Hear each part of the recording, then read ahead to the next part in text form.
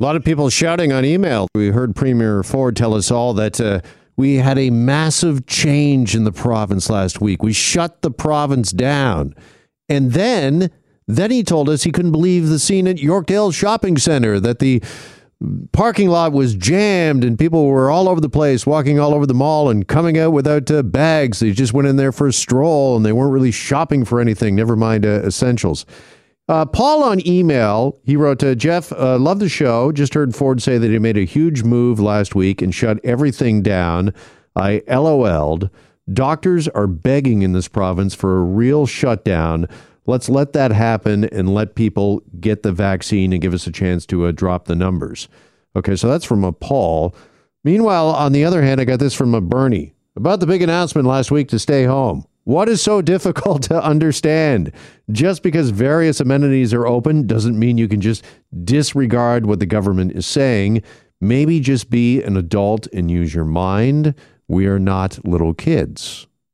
So there you have it, basically both sides of the argument in the two emails. But having said that, Bernie, you know, I think it's mixed messaging that people just don't quite understand what the government is telling us. I mean, Ford saying that he locked the province down, yet Yorkdale is open. And yeah, you're right, just because it's open doesn't mean you necessarily have to go.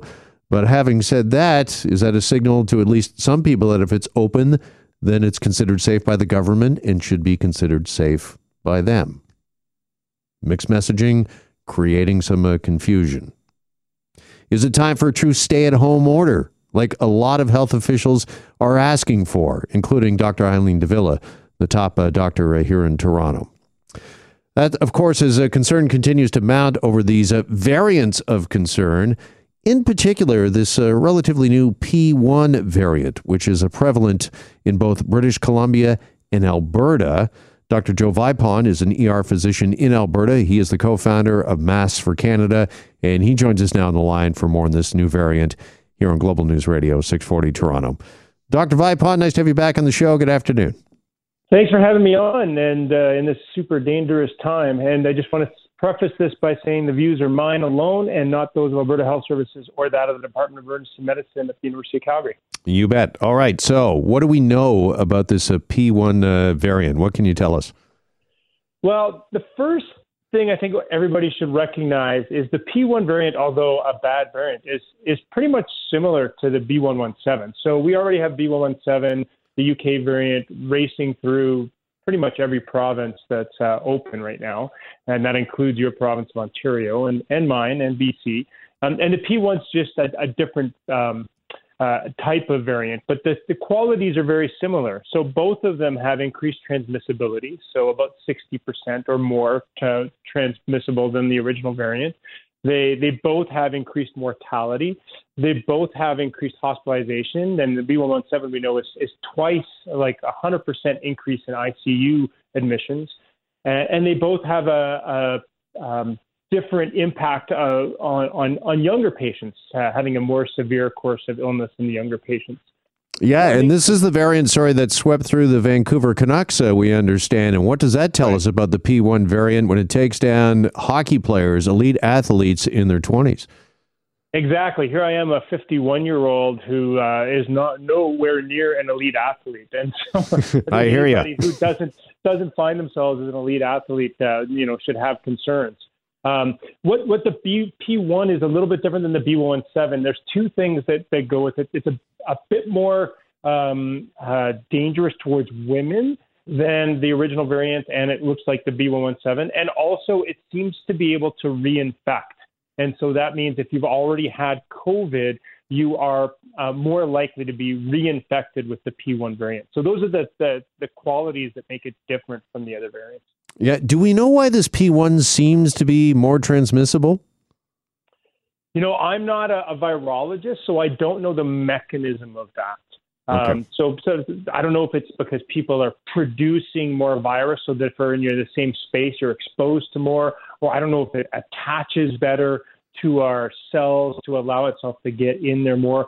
And I don't know if maybe it's more aerosol driven so that there's more floaties about you. But it's something along those lines that would make it more transmissible. It probably doesn't matter. The fact is it's more transmissible and we need to act accordingly. Now, you're an ER doctor. Can you give us a bit of a snapshot as to your firsthand experience, what you're seeing in your hospital and other hospitals there in Alberta? Because we certainly have had physicians ringing the alarm bell the past couple of days here in Ontario with some quite graphic descriptions, not only about the number of people admitted to ICU with COVID, but also what they're going through. Yeah, well, we're definitely seeing a younger population being admitted to the hospital and into the ICU than we were in the second wave. And we're seeing that. I know Ontario, your science panel has released that data, which shows that quite obviously. The other thing I think that's really interesting in Alberta is we're not seeing hospitalization, like inpatient hospitalizations, rise at this point, but we're seeing really rapid rise in our intensive care utilization, which suggests to me that there are patients that are coming in bypassing the inpatients and going straight to the ICU. They're getting sick so fast. Wow. And do we know if the the current vaccines that we have, are they effective when it comes to the P1 variant? It's still early in the learning process for these variants.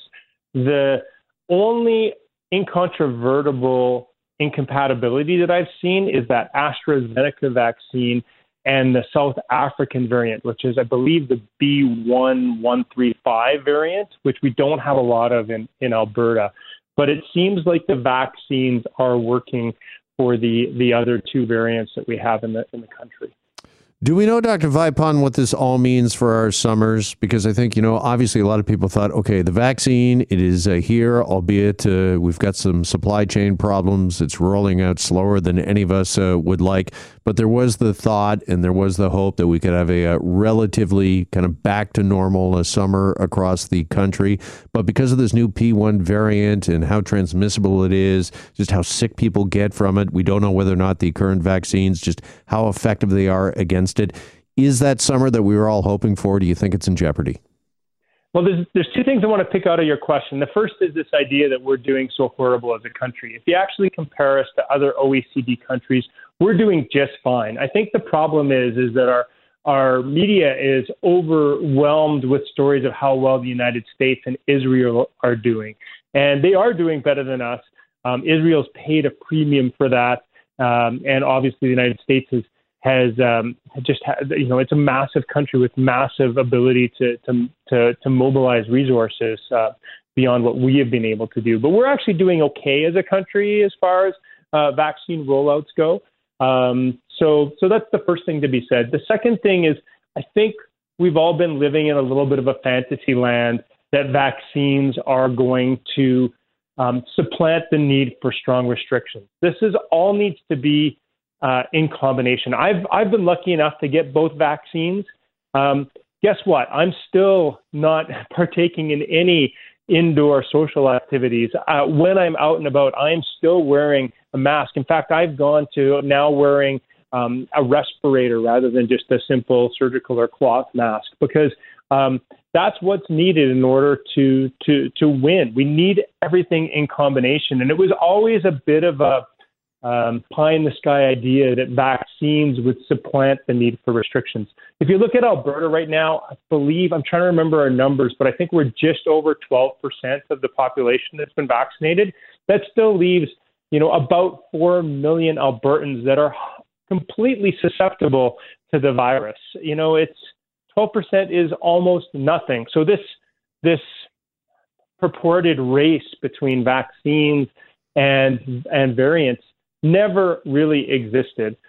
We need to still behave responsibly, and that means governments need to behave responsibly. Well, do restrictions need to tighten? Because there is word there in your province in Alberta that announcement might be coming. And as I prefaced before our conversation here, there's a lot of talk in this province whether or not we are in a true lockdown, and we have several public health officials, notable public health officials, writing an open letter to the Ontario government asking for a quote-unquote true stay-at-home order. Yeah, I was laughing at your initial opening where people were debating whether, the restrictions, these exhortations to personal responsibility are enough. I can't think of a single jurisdiction in the world that has utilized personal responsibility and calls for personal responsibility to effectively deal with the virus. The reality is that we as society, rely on good, strong, enforced regulations in order to get stuff done. If you don't have a speed limit on your highway, people would drive whatever speed they want. And we don't want people to drive whatever speed they want because we know there's dangers associated with that. So we actually put in speed limits and then we enforce them. And there's nothing different about COVID. If I put a cookie jar on my counter and just walk away, it would be ludicrous to think that my kids would not go in there and grab cookies. You know, I have to put that cookie jar on a top shelf, and I need to tell them, look, you'll get a cookie when you're allowed to have a cookie.